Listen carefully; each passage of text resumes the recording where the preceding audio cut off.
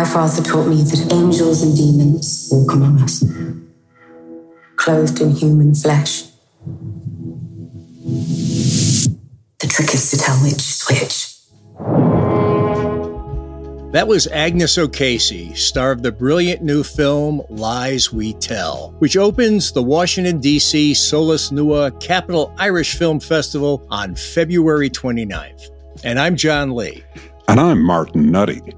This episode of Irish Stew is woman strong and a little different from what we normally do. Think of it as a prelude and two acts. We'll start with Solas Nua director Maeve McCullough, who'll tell us about the film festival, and then we're joined by director Lisa Mulcahy and writer Elizabeth Gooch.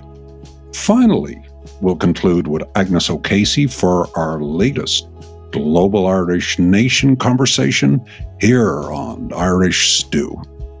This episode is sponsored by Shantala, your all-in-one business launchpad in the United States. Committed to excellence and execution, Shantala helps enterprises enter or expand in the U.S. market through bespoke project management and strategic planning solutions. Create and realize your vision with Shantala, where they invest their passion in your future success. To learn more, go to shantala.space. Yes, .space. It's a thing. Well, welcome back to another episode of Irish Stew. And today we're going to do something a little bit different. We have three guests we're going to talk to. And Martin, why don't you set it up for us? What's in store? Well, John, great to be back on Irish Stew, which is the beginning of season 6, which just happens to coincide with the Capital Irish Film Festival, which is being held in Washington, D.C. over 4 nights, beginning on February 29th and running through March 3rd. We're delighted to have 3 of the principals from the opening night film, Lies We Tell. First, we'll be joined by director Lisa Mulcahy and screenwriter Elizabeth Gooch, and later we'll be talking with lead actor Agnes O'Casey, who not only shares the name of a certain famous Irish playwright, but also happens to be his great-granddaughter. Lisa Mulcahy is an IFTA award-winning director and has multiple credits with Irish, British, and American television. This is her 4th feature film, and her recent TV work includes the excellent Ridley Road, which is played on both sides of the Atlantic and coincidentally features Agnes O'Casey. Elizabeth Gooch is a screenwriter with an interest in subversive adaptations of neglected classics, featuring Irish writers such as Maria Edgeworth, and now, with Lies We Tell, Sheridan Le Fanu. Before we start, we're going to hear from Maeve McCullough of the DC-based Irish arts organisation Solas Nua. Maeve is the director of the Capital Irish Film Festival, and here she tells us what we can expect down in the nation's capital. The 18th annual Solas Nua Capital Irish Film Festival is our largest programme to date. We have 17 features and 20 shorts in 3 shorts programmes. We are featuring thrillers, gritty feminism, literature, themes of containment. The lineup includes 17 feature films, 4 North American and 9 regional premieres. And we have 20 shorts films this year in 3 shorts programs. And our 3rd additional shorts program this year is dedicated to Screen Ireland funded shorts. We have our Norman Houston a Short Film Award winner. We've Q&As with filmmakers and special events with dignitaries. And we have many visiting artists from Ireland, thanks to our support from Culture Ireland. This year's programme, we are really trying to focus on the work of Irish women in film, and 10 of the 17 features have either been written or directed by women. We have 6 Irish directors making their feature film debuts. We have films from Northern Ireland, and we have partnered with the Irish Film Institute's international film programme, Culture Ireland, Screen Ireland and Northern Ireland Screen. And all of the films this year have either been seeded or funded, developed and crafted in Ireland.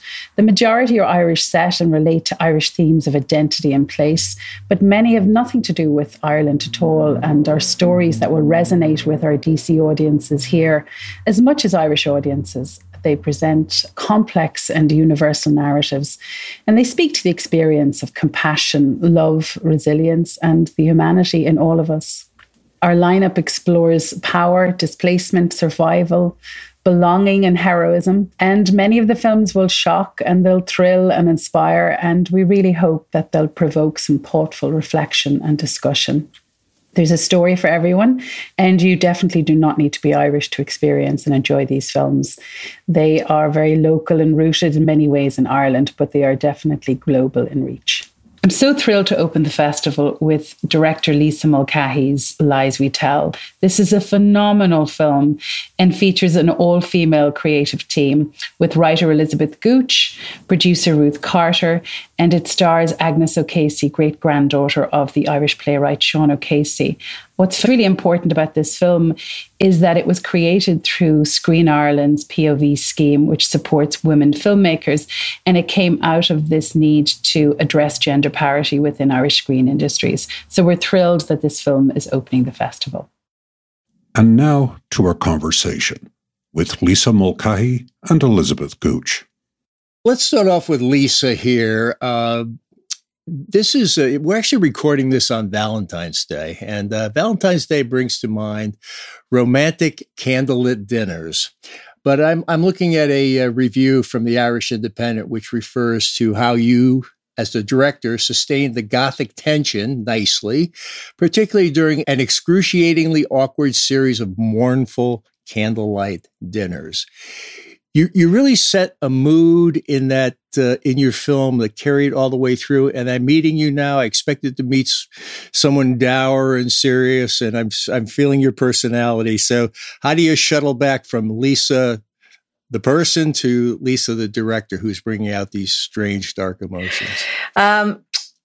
Well, there are, as you saw, there are quite a lot of nighttime dinner scenes, and we were always going to have a challenge with our level of budget about the lighting, and it was the perfect opportunity for me to do something which I have never been able to do, which is not use lights.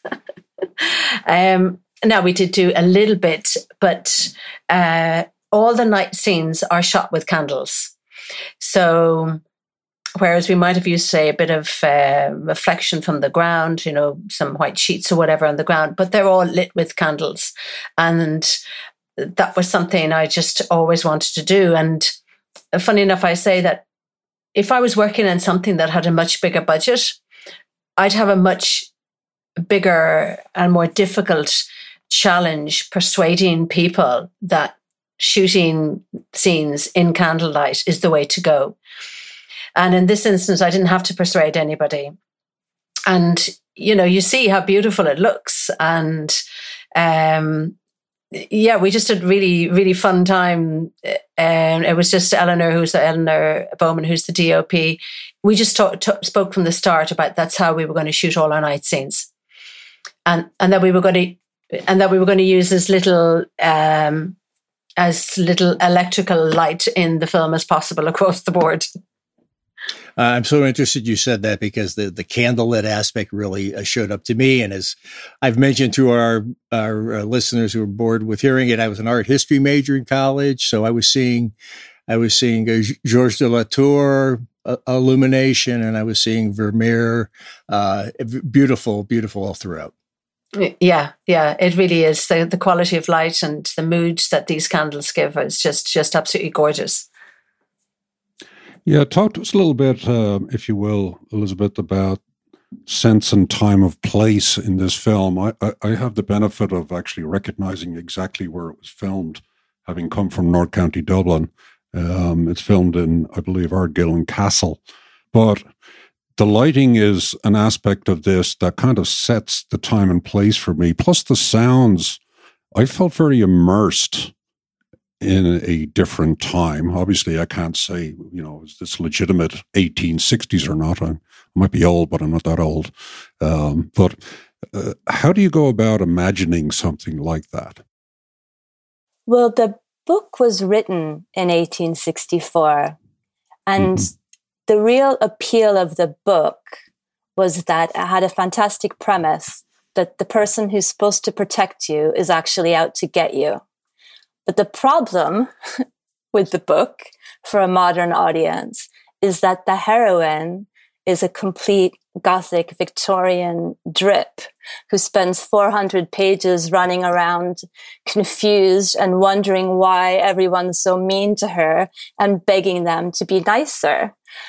So the real spark for the adaptation was my incredible frustration with her and writing profane things in the margin every time, like, here she goes again, until one time, and I think it was probably my 5th reread, I went, I just don't buy this. She's faking this stupid victim act. It's her cover story. And that was the huge spark of electricity that unlocked the whole story. The motivation to set her free of Le Fanu, who loved to invent these smart, sensitive heroines and then dismantle them.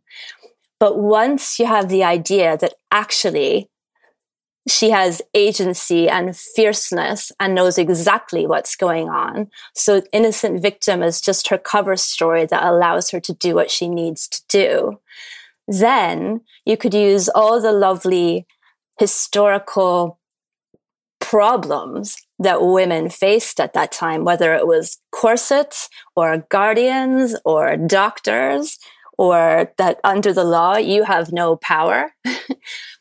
All of those things could be assets in helping us tell this modern story about how difficult it is to fight for your power when no one will help you. Yeah, and just to kind of jump in and explain the name of the original author. And the book, of course, is Uncle Silas, and the author is Sheridan Le Fanu, who sounds deeply un-Irish, but apparently is of French Huguenot extraction. But as I understand it, the original book, Uncle Silas, and I'm not sure whether I should ask Elizabeth this or Lisa this, was set in Britain. And now it's returns to Ireland. Mm-hmm. Yep. Mm-hmm. Yes, sorry. He wrote this story for almost 40 years. The first time he wrote it was a short story when he was a young man. And then he reissued it again as a short story. And both of those were set in Ireland. But the financial reality for authors at the time was you couldn't actually make a living writing books, either for the Irish public or set in Ireland. So when it came to novelizing it, he set it in England. But it was important to us to bring it back to Ireland. So that was just one of the key changes from novel to screen. Yeah, I had noticed that, I read a little bit and I saw that you did make, some dramatic changes in the book, but I read something about the author. I'll note to you and see your reaction, both of you really, saying that he specialized in tone and effect rather than shock horror. And he liked to leave important details unexplained and mysterious. I felt that both the writing and the visual realization of the film did match up with that evaluation of the author. Well, just in relation to tone, I did, of course, read the book. The film is really quite different. I mean, it has lots of similarities, but as Elizabeth says, the character of Maud in the book is really infuriating from the start, absolutely infuriating. But it was really important to read the book because it was written in 1864, in 1864, and it is very descriptive. And you really, from the absolute outset, you feel you're there.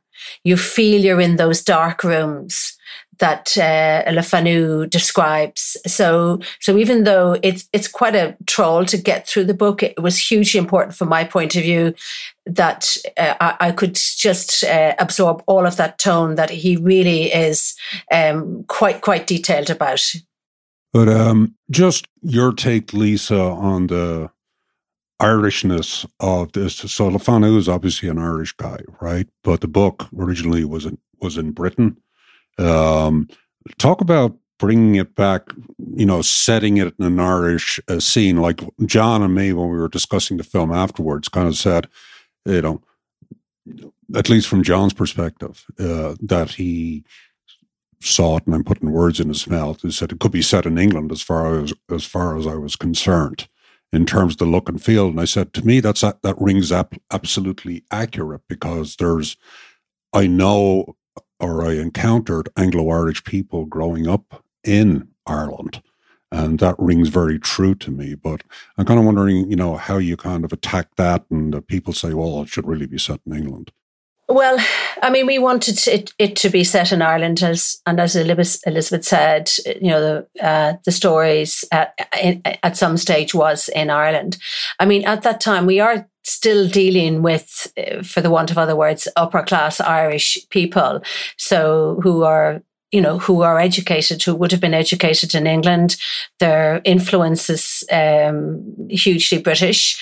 But for example, when it came to Aggie's accent, I really wanted a sense of Irishness in her accent. I mean, her cousins have a much more of an RP accent, as though they would have been educated by governesses and who all spoke and did, said the right thing. But we really wanted Aggie to have a sense of Irishness in her accent, which she does. And we got the voice coach who works normally at the Abbey Theatre, and she coached Aggie in her accent, so that the Irishness and some of the T's and stuff and the way she speaks, they do come through. And obviously the staff, their accents are Irish. In relation to the house, of course, Ireland was littered with houses, big houses and big estate houses, because all these, and they were British, really, because they were all owned by British people who owned all of these estates. We could be getting into dangerous historical territory here.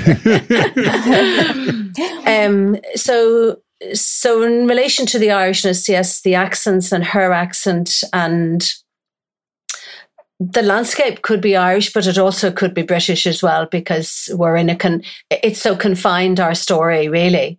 And of course, the legal system, the dominant legal system in Ireland was so influenced and controlled by the British system. So the Married Woman Property Act hasn't come in force yet, for example. And that's true in both countries. But the thing that was very interesting about our premiere in Galway, which was probably the only audience that didn't say afterwards, oh, this could be set in England. It was really very, very moving. Of course, we had people take the mic and ask us questions in the Q&A. But for me, the most incredibly moving moments happened afterwards, when some older Irish women came up to me and apologized for taking time, because they thought I had somewhere more, important or swish to be. And there was no more important place than to listen to them. And they said how meaningful the story was to them, that they didn't expect what they were going to see, and that it felt real and true for them. And what felt real and true was the family dynamic, that the dining room table is an arena and you are fighting for your life while you're sitting there and having to defer to the person in power. So there are things that maybe only if you're Irish, you might perceive as Irish, but the intent was that there were universal dynamics that anyone, anywhere could feel are true. You had mentioned the legal system there, and it was over one of these dinners. And you might notice that Martin and I, we're not trying to walk through the script. We like to talk about films from a little bit different perspective and not give away the ending or give away any of the surprises that people find when they see this film, and have it unfold for them as a kind of constant series of surprises. But it was over one of those dinners that the law comes up, and I thought was the turning point for the film, where Maud said the law being made and enforced by men. And I thought everything shifted at that point. And We move boldly in a new direction. Yes, yeah. I think we always refer to that scene as the duel, didn't we, Elizabeth? We did. We did. Well, that's what it is. Yeah. Yeah, it is. And Aggie and David, just their chemistry and the rapport between them was so electrifying to watch. They were just so wonderful together, and the way you could see their relationship turning and them both realizing things about each other at different points. You know, their faces are just so legible. I think we were so lucky that such sensitive, talented, brave actors wanted to take these parts in a very, very small independent film. Yeah, David Wilmot, who you're referring to, obviously was extraordinary, and his ability to communicate menace. Really, it went up on the back of the hairs were going up in the back of my neck as I kind of watched it play out. And of course, he's telegraphing it earlier, right? But you know it's coming, and you can feel it. Was it Hitchcock said? Something about there was no menace except, the anticipation of it. I was anticipating it. Yeah, he's wonderful, really. I mean, it was really important to cast an actor who could come across as charming and warm and, loving, potentially, as well as, because menace, in my mind, it's not the most difficult thing to play for an actor. But it was just really important that we got a really layered actor to play this part, and that at some stage that we might actually feel for him. Because otherwise, a character, if a character is one note and just menace, it's quite boring. It was so much about a battle about these two people that would have got boring very quickly, So I'd worked with David before on a series that I'd done some years ago, and I've seen him in lots of things, and he brings a huge amount of his personality, his heart, and his soul into a performance. We were just, we just were delighted when he accepted. I think one of the other things that struck me about the story was there are a number of different factors at play, but there's economics seems to be on a level to underline this whole story. It is a struggle over the inheritance of an estate, and sadly, a young woman is in the way of a lot of greed. But there is the other co-opting, if you will, of the servants in the house, the staff of the house, who are co-opted by, let's say, this rather sinister takeover. Just kind of really resonated with me as well. You always hope that people will do the right thing when they see a bad thing being done.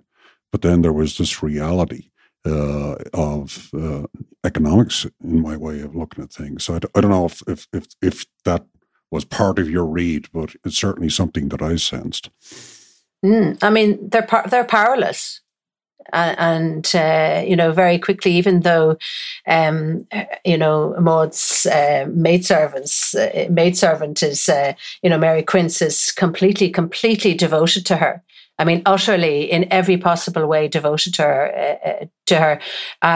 She is very quickly powerless and very quickly has to just chuck all of that aside, because if she loses her position, she has nothing to fall back on. Maybe she'll get another job, but maybe she won't.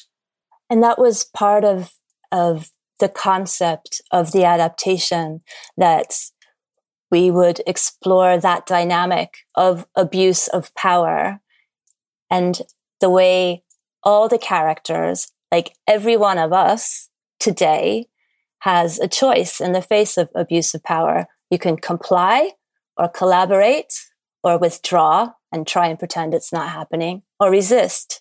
So all 10 of the characters in this house have moments where they're forced to make that choice.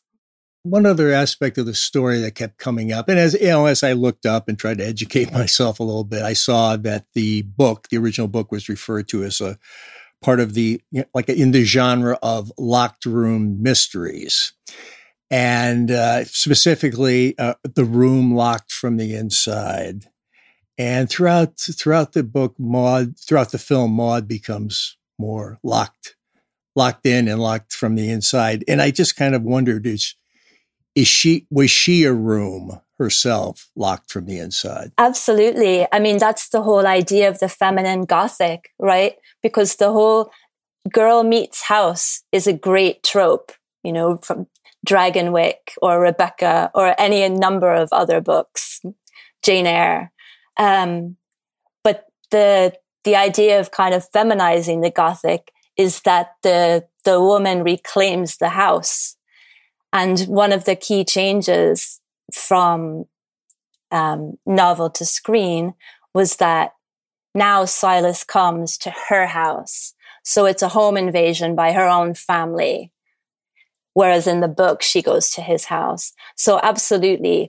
And Maud's character arc at the beginning of the film, she thinks her power comes from outside herself, that it's given to her by her inheritance. So the arc of the story is her discovering where her power has to lie. Because sometimes you have to go to the dark side if that's where your predator is. Did that kind of theme play out with you at all, Lisa? Oh, yeah. I mean, I think when we talk about Maud and Elizabeth referring to her there at the start, where she believes that her power is coming from the outside, what we love about this character, and unless, this is all really in the backstory, but she had a very cosseted life, and and one of what you would regard as perhaps her drawbacks is actually becomes her power, when she hasn't experienced society, she doesn't know the right way to behave. And because she doesn't know the right way to behave, she doesn't do that. And so when Ilbury says, you have no experience of society, and she says, I should hope not. And that actually, her lack of experience of people telling her what to do, and you should do this and you should do that, actually just allows her own strength of personality to get through this. And it is very different from the book, but she is abandoned as the film, without telling too much away, but she's abandoned by quite a few people. And I think the fact that she has grown up in such a secluded setting with just with just her father and herself and her literature or whatever, it turns out to be a huge strength to her. So I've read, I think, on the Irish Screen Directors site that this is a subversive take on the original novel. Would you agree with that? I do, because I think I wrote that. Yes. Because, this project started because Screen Ireland announced a competition for full funding to redress the imbalance in taxpayer funding, basically. And one of the things that we had to do, we had a really short time to form a team. I think they announced this scheme and you had to have a team assembled and your application and script sample ready in 2 weeks. So it happened that I had already started this project, and Lisa and I had met on a screen training course and gotten to know each other and liked each other. And then I had met producer Ruth at a Screen Ireland party. But at that time, I think Lisa and Ruth hadn't met. So we formed a team, and part of what we had to do was compete. There were, I think, 60 teams in the first application. And then we went down to 12, and then we went down to 6, and then we went down to 4. So part of what we had to do all the way through was justify everything we were doing in as, I don't know, pre-seed or exciting or surprising manner that we could possibly muster. And one of the surprising things that we were able to do was walk in there and say, we're going to take this really fancy pants, famous Irish novel and turn it on its head and set its heroine free of its creator. So I think that's what we've always meant by subversive, because we're subverting what Le Fanu set out to do. You know, we're getting close to having to wrap up here, but we'd like to, and we're going to be speaking with Agnes, your lead actor, shortly. Tell us a little bit about working with her. I know there's some history of working with her in the past, and how she realized this role. What was some of the steps along the way before this part came out so beautifully realized? I was working on a series called Ridley Road that you mentioned, Martin, in the UK when COVID happened. And so we were 2 weeks away from shooting. And so we had to step away from that. So I came back home to Ireland, and we always knew that we were going to shoot this film after I had finished that series. And so we decided that we would use COVID as an opportunity to cast the lead role of Maud. I always wanted, and we always discussed, that we would have a newcomer play the part. And we specifically wanted to, we weren't specifically didn't want to run after some famous, 24-year-old to play this part. We wanted a newcomer. So, Amy Rowan, who was our casting director, we set off doing that, and we saw a huge amount of self-tapes of actresses who were still in drama school, who'd left drama school, had never been to drama school, and Aggie was one of them. And she just possesses so many qualities. She sits in the world of 1864 very well. She just has that aura about her, and she has a kind of a steely determination and a bright intelligence, but also a vulnerability about her. She possessed all these qualities that we wanted Maud to possess, and so we very quickly knew that we wanted her to be Maud, and so we cast her. And then when I went back to England and we lost our lead actress for Ridley Road. So I mentioned to the casting director on Ridley Road, I said, you should see Agnes O'Casey, which we did. And so we cast her as the lead in Ridley Road. So myself and Aggie did that show together first.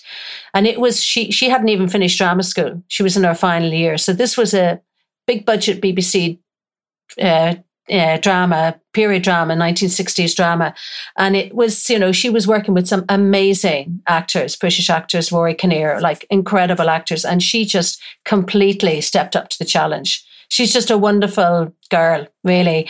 And we just chatted for a week together before, about everything to do with the film and this film and the tangents we went off on and everything. So by the time we came to shoot it, we really knew each other's methods of working quite well. It certainly comes across in the film, and you're both to be congratulated. She's wonderful. I take no credit. She's fabulous. But yeah, and obviously it's a great adaptation. Well, I'll back off that. I'll say I found the script to be totally engaging, and as were obviously the moving images, it works. And so, it's clearly a great collective effort. It's great to see a film represented in a way that is, let's say, woman strong for a change. And it's just a really fresh perspective. So with that, we're going to move over to Agnes now, and we would like to thank you, Lisa Mulcahy, and of course Elizabeth Gooch, for giving us some insight from a director and screenwriting point of view. And now we're going to talk to the star. So thank you. Great. Thank you so much.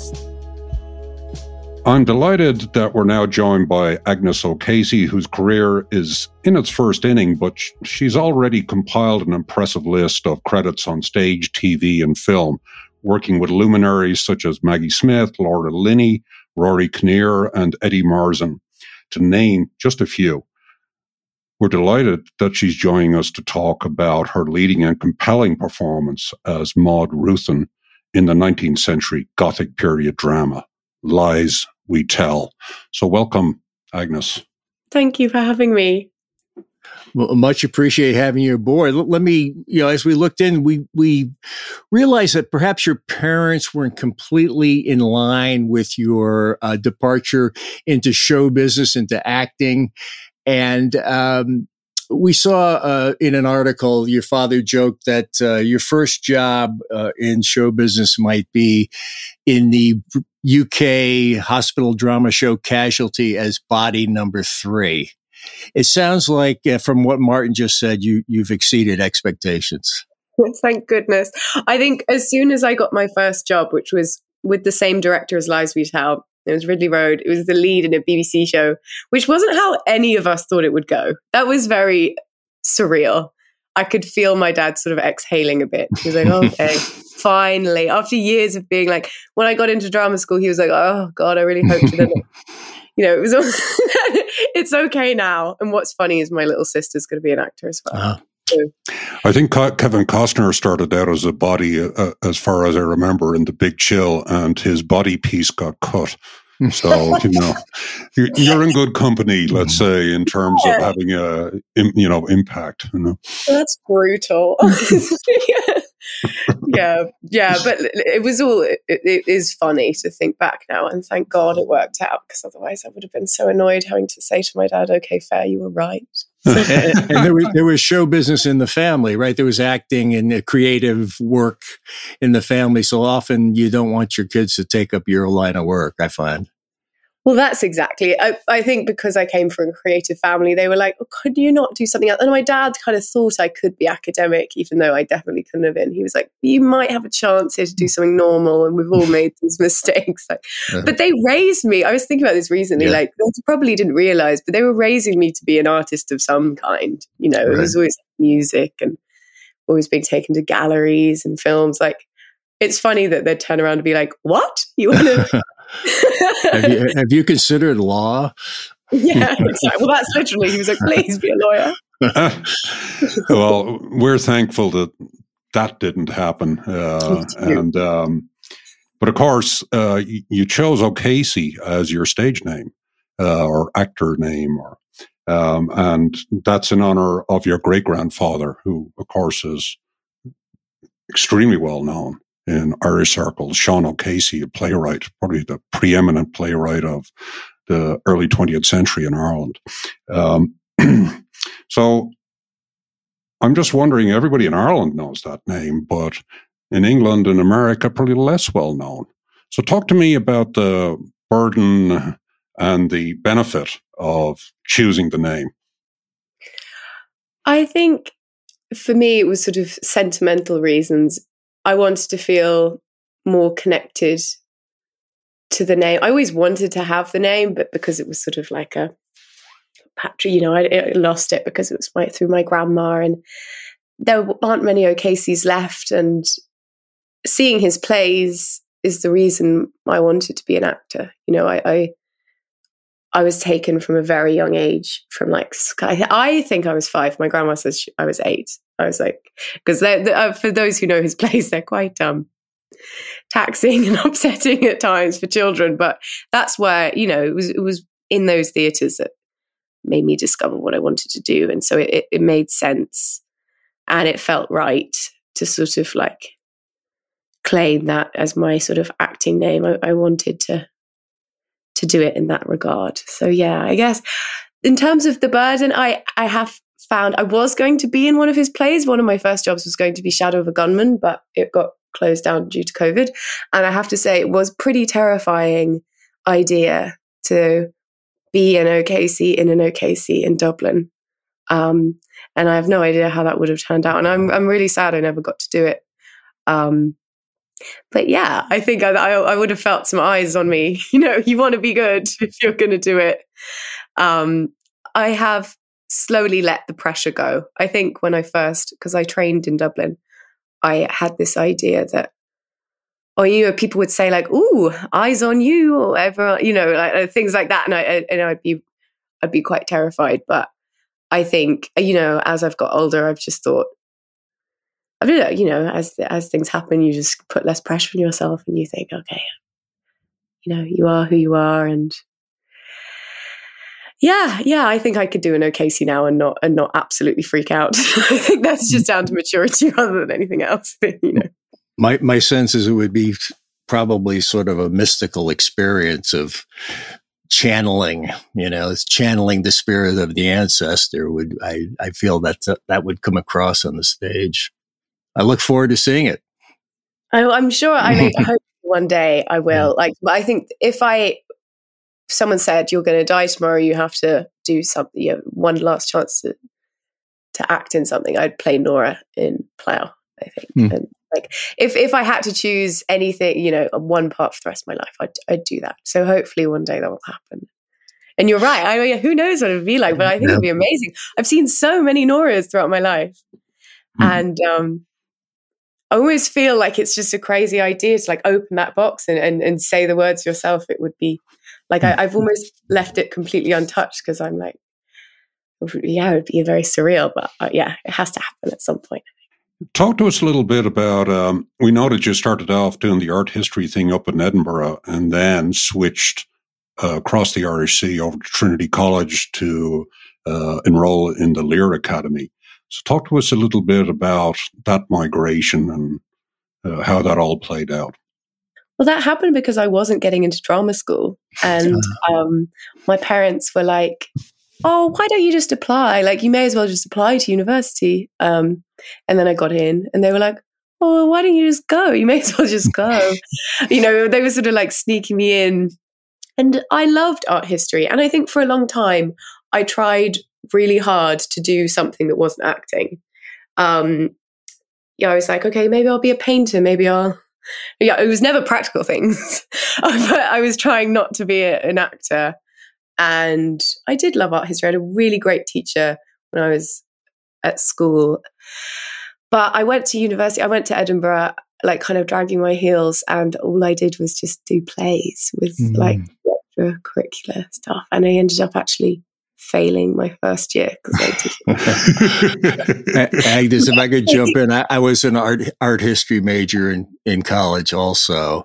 And I gravitated towards it because it was practically the only thing I wasn't failing, and I really took an interest in it. And perhaps we're going to spend more time on the film in a few moments, but perhaps we'll have an art historical kind of question about the film. Yeah, well, God, I'll try. Yeah, it was, but that was funny. I did. I was also one of those things. I had a great teacher at school, and first year of university, it just didn't grab me in the same way. I was sort of sat at the back of lectures, so bored, which is so silly to say now. I wish I'd love to go and do a degree now. Yeah. Yeah, at the time I just wanted to. I remember calling my dad and being like, so I have failed everything. And he was like, I think you might say that, yeah. I was getting that feeling. I was also, at that time I was so stressed because I felt like time was running by me and I felt like I had to be an incredibly successful actress before I turned 20. I remember turning 20 and being like, oh, it's all over for me, which is so funny to think of now. And so thank God I got into the Lear, and it was just a huge relief. I couldn't believe I was finally getting in because it had been years of trying. And Could we just, a lot of times on Irish Stew, we're always, we're looking for kind of an Irish thread, all different kinds of versions of Irishness, different Irish stories. What's your Irish story living in the UK with Irish roots, and then what was your identity when you come over to Trinity? And what's your Irish identity about? So when I was young, I felt very connected to the idea that I was Irish, and I thought, because no one knew who Sean O'Casey was, but I was very connected to the players. I was like, God, I've just got this amazing secret about my life. Like, I felt very connected to my family, and like, because it's an amazing experience being able to like read the words that your great granddad had written. And I had all these ideas, and I'd been over to Dublin, but only to go and see his plays.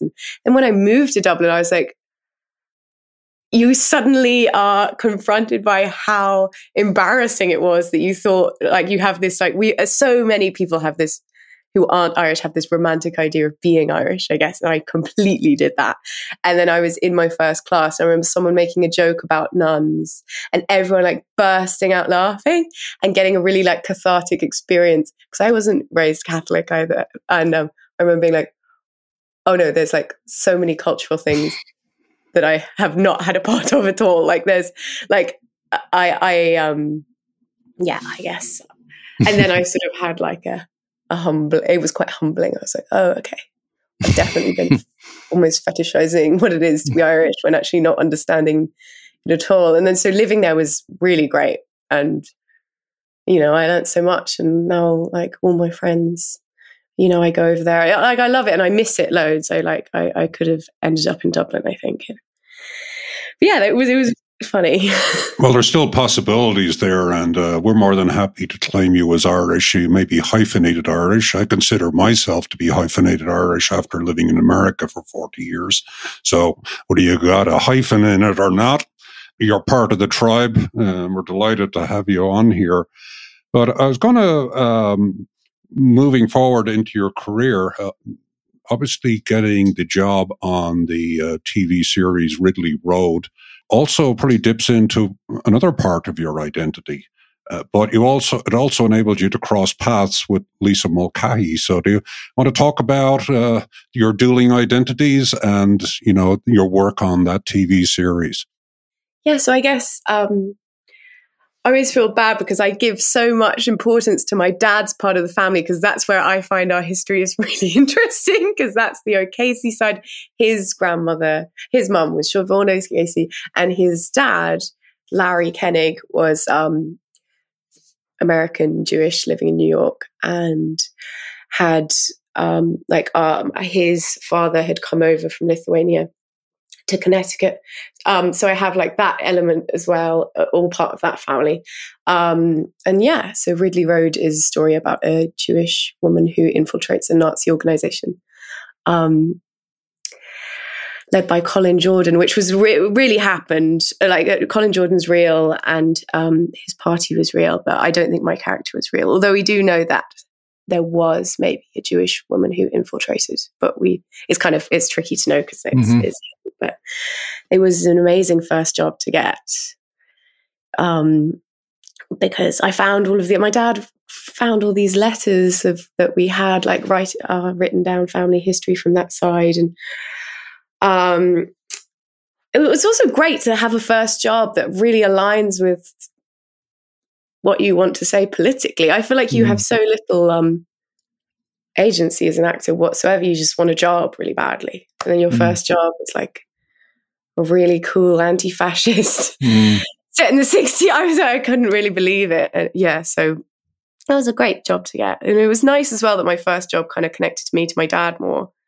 Given his it was. Did I read your grandfather was living in New London, Connecticut? Yeah. Yeah, I know it well. I went to college in London, so I spent four years there. So trotting some of the same sidewalks and streets as your grandfather. I've actually only been to America once. Yeah. I really want to go and visit and walk around. I'm sure we're going to get you over here very soon. Yeah. Maybe you could clear up something for us. Two films have come out, and The Lies We Tell is the one we want to move into right away. But there's also The Miracle Club, and kind of which came first, because they seem to come out at about the same. Which Lies We Tell came first. Okay, I just do a bit of maths in my head, but yeah, Lies We Tell came first, and then The Miracle Club. And actually, I think The Miracle Club filmed a whole year after. Okay.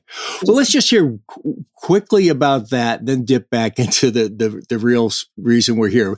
The Miracle Club. On the movie poster, you're there with Maggie Smith, Stephen Ray, Laura Linney, and Kathy Bates. What the heck what did that all feel like?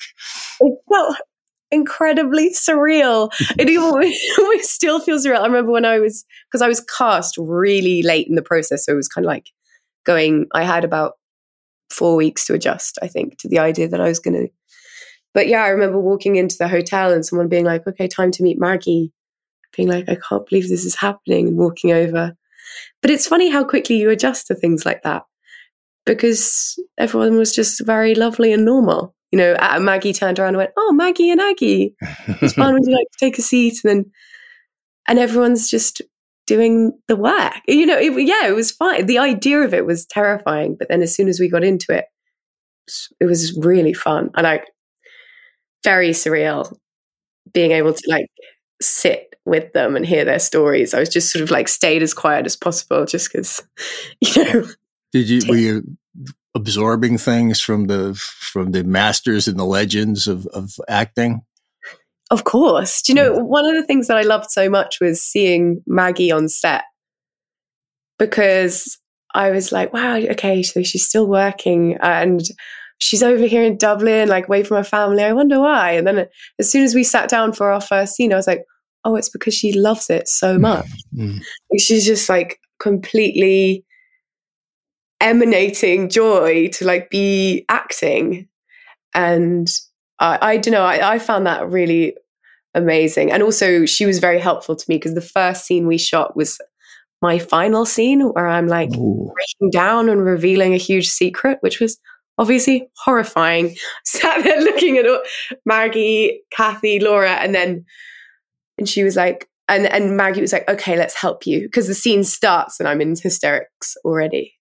So I feel like it was a great lesson in terms of I really want to be able to do that for younger actors starting, if I'm ever in a situation where I can help them, because it's very scary. Of course, Maggie Smith, I grew up watching Maggie Smith, having growing up in Ireland, but she became, with Downton Abbey, really a household name in America to a degree that, despite her incredible career, she probably didn't have that kind of footprint or recognition.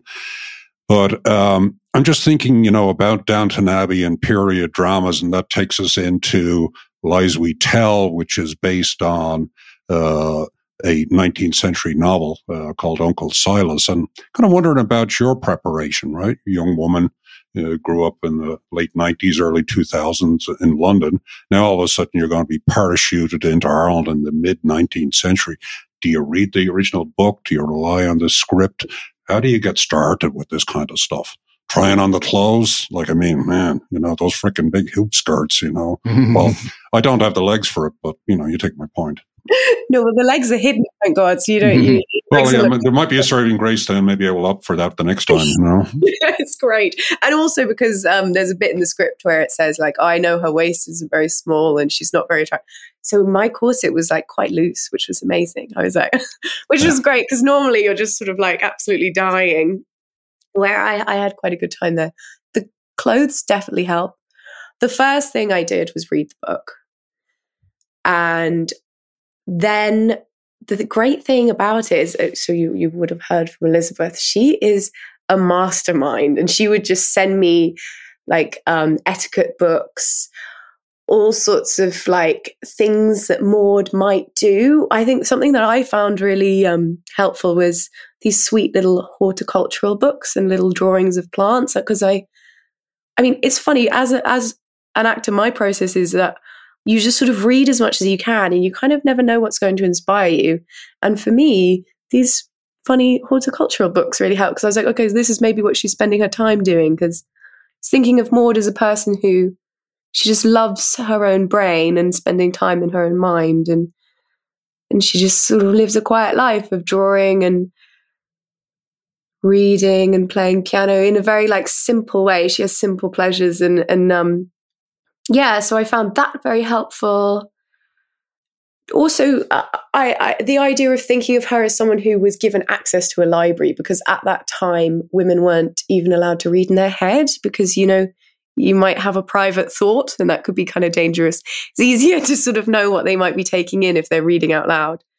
But Maud, is allowed to read by herself and has a lot of time alone. So I think that was my favorite about her. That's what started it off, because she's met with her cousins who are very socialized and have been part of society and maybe know a little bit more about how things should be. But she doesn't have that hard wiring. She's kind of very much her own person because she's just grown up with her dad. So I think, I guess you just read and read and read and hope that something, it starts to sort of emanate from you. I think sometimes, I don't really have much control over my process. I'm not very like mathematical. I do this, I do that.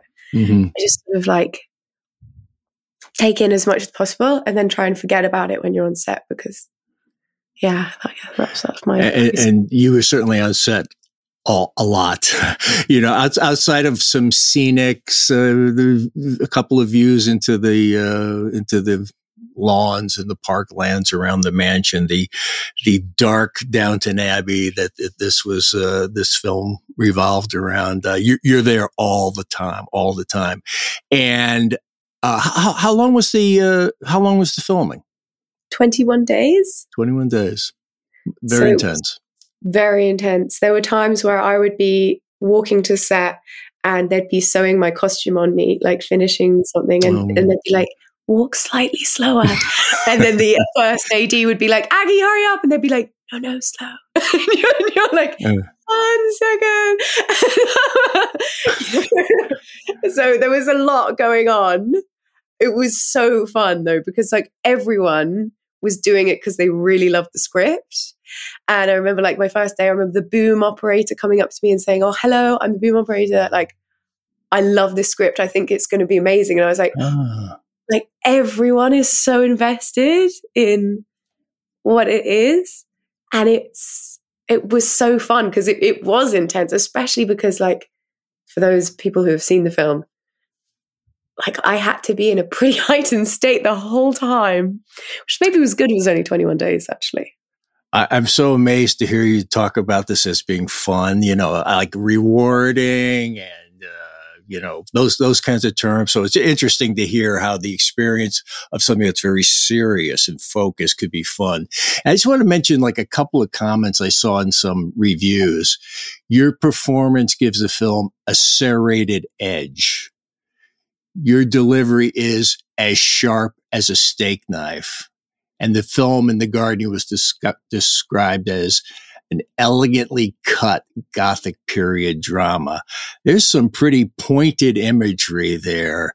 How do you, and I think it's perfectly appropriate. How do you react to that? Do you know what? I tend to be pretty, I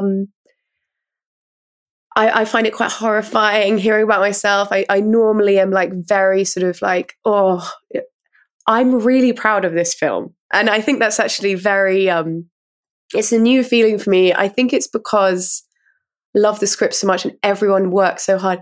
When I hear stuff like that, I'm just filled with, I just can't believe it. I'm so proud and I'm so grateful and happy that we pulled it off and we did it. And whereas before, sometimes I read other reviews and I'm like, oh God, they're just, they're saying that to be nice or whatever. They don't really mean it, or, people don't really know what they're talking about. I'd say something like that. But this getting the recognition is fantastic. Also, when we premiered in Galway, that Screen Daily review came out just as we walked out of the cinema. So I was like, that was a pretty incredible 5 minutes, actually. The film had finished. I'd been horrified. Because also, as you say, I'm never off the screen. So as the actor watching it, it's pretty horrifying. You like never have a relief. You're never not in the scene. You're like, oh God, this is relentless. And then I came out, that review came out. And then I turned around and saw actually this actress, Kathy Belton, who was the first woman I saw play Nora. I'd never met her before. And she said, congratulations, you were amazing in the film. I just burst into tears and I was like, you made me want to be an actor. It was a big 5 minutes. Yeah. So I'm really glad, and it was really great that Guardian review came out. That was really thrilling, especially because it was such a small set, so few of us. The idea that it's been seen and loved by loads of people is amazing, because like it was just like, I don't know how many were in the crew, but it felt like 50, or maybe less, of us running around this big old house for like 20 days. So it feels like a very intimate experience, I was just thinking, there was such incredible intensity in these performances, and you played particularly well in your work with David Wilmot, who is presented in like a really interesting way. He's not just an obvious bad guy. There is he has a performance that's nuanced, I think, which kind of speaks to his own troubles and difficulties and sorrows, etc. And I think your performance you're obviously acknowledging that in the course of your performance. But talk about working with David.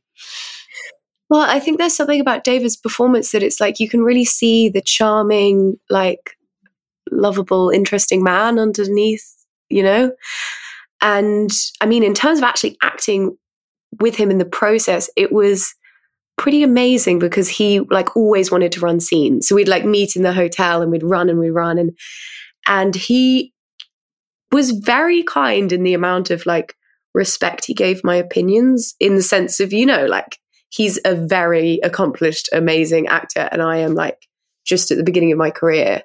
And I felt it was really fun. I think that's probably what I felt, very encouraged by him. We'd run scenes, I'd say, oh, maybe this, maybe that, and he'd be like, yes. He was very generous, and I think that's maybe what it's down to him in terms of like our repartee, because I felt very comfortable with him, and and his performance is so good, because he is menacing, but he's also, you do feel for him so much. And also, I think that Maud really wants family. So she looks past a lot of red flags, because she's so determined to be part of this like image that she's had in her head, being surrounded by a loving family. And then slowly it's like you watch her kind of heartbreak, where she's like, okay, that is just not going to be the case. It's not going to happen. And at the end of the film, when she says like, I would have loved you, I think she really means it. Like, I really, really would have loved you if you'd let me. Well, I guess one more film-related question before the curtain comes down here. And I'm thinking back to the art history part of it, and I did mention it with Lisa, the sort of Renaissance painting quality to the look, and the lighting, the candle lights of Georges de la Tour, and some of the Vermeer-like aspects.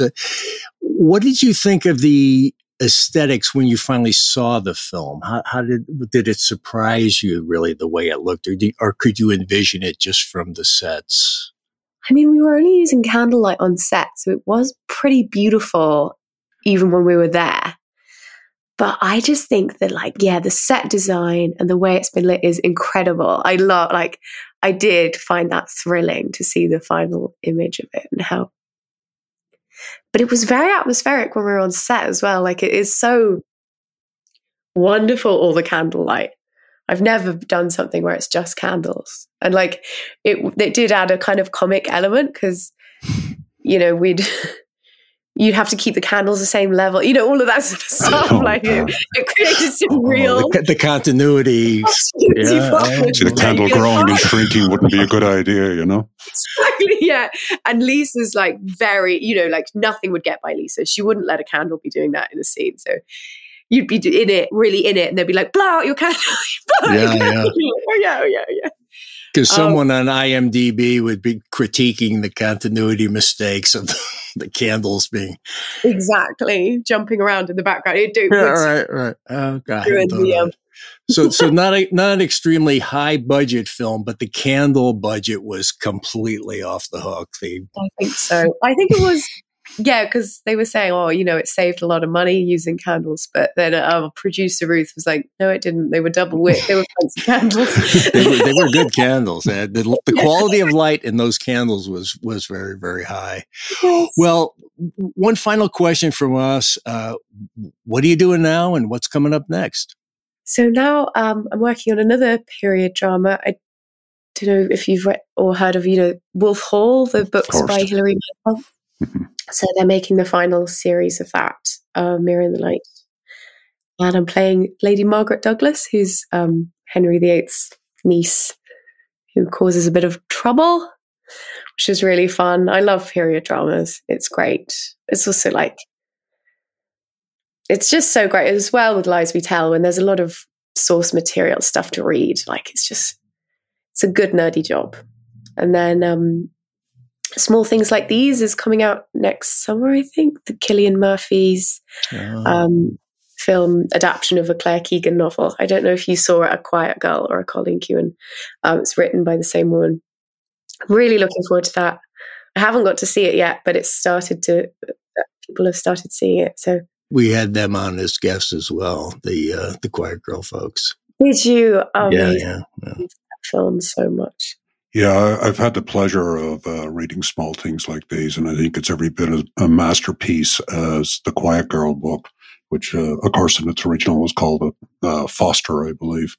So I'm just thinking you're continuing to move, or I'm not sure if you're playing against Mark Rylance in Wolf Hall or Cillian Murphy, where there's an opportunity to have a scene with him. But they're two obviously incredible guys to at least observe the work, and hopefully, you get to have a couple of scenes as well, Yeah, well, that's one of the things. I kind of can't believe the people I've got to act against. If Cillian doesn't win the Academy Award, there's something wrong.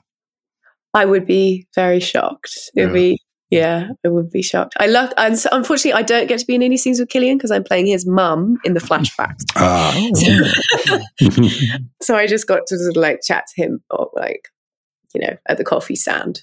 But so I can't wait. I haven't seen any of his bits, so I think it's going to be pretty amazing. So with that, both John and I and our listeners, thank you for taking the time to sit with us. We think Lies We Tell is an extraordinary period drama. As a matter of fact, you can drop the period piece out of there and just say it's an extraordinary drama, and your work on that, as our other two guests, was totally compelling. This is a film. It's a must-see film. We're delighted that it's being featured in the Washington Irish Film Festival, the Capital Irish Film Festival, I should say. And we look forward to tracking your career and hopefully have another opportunity to talk again as your career goes on. And we're delighted to see all of your success. So thank you. Thanks so much, Angus. Thank you so much for having me. John, although we didn't ask our guests for their shameless plug, I think it's pretty safe to assume what they might have said. I agree, Martin. Their shameless plug had to be something along the lines of, please support Solas Nua Capital Film Festival, showcasing the best in Irish film, especially the 4-day festival opening night, marquee attraction on February 29th, Lies We Tell. Irish Stew is produced by John Lee, Martin Nutty, and Bill Schultz. Editing, mixing, and mastering by Bill Schultz. Music on Irish Stew was composed and performed by Rosa Nutty, with Donald Bowens on drums, Cathal O'Riordan on bass and synthesizer. For more on Rosa Nutty's music, please visit rosanutty.com.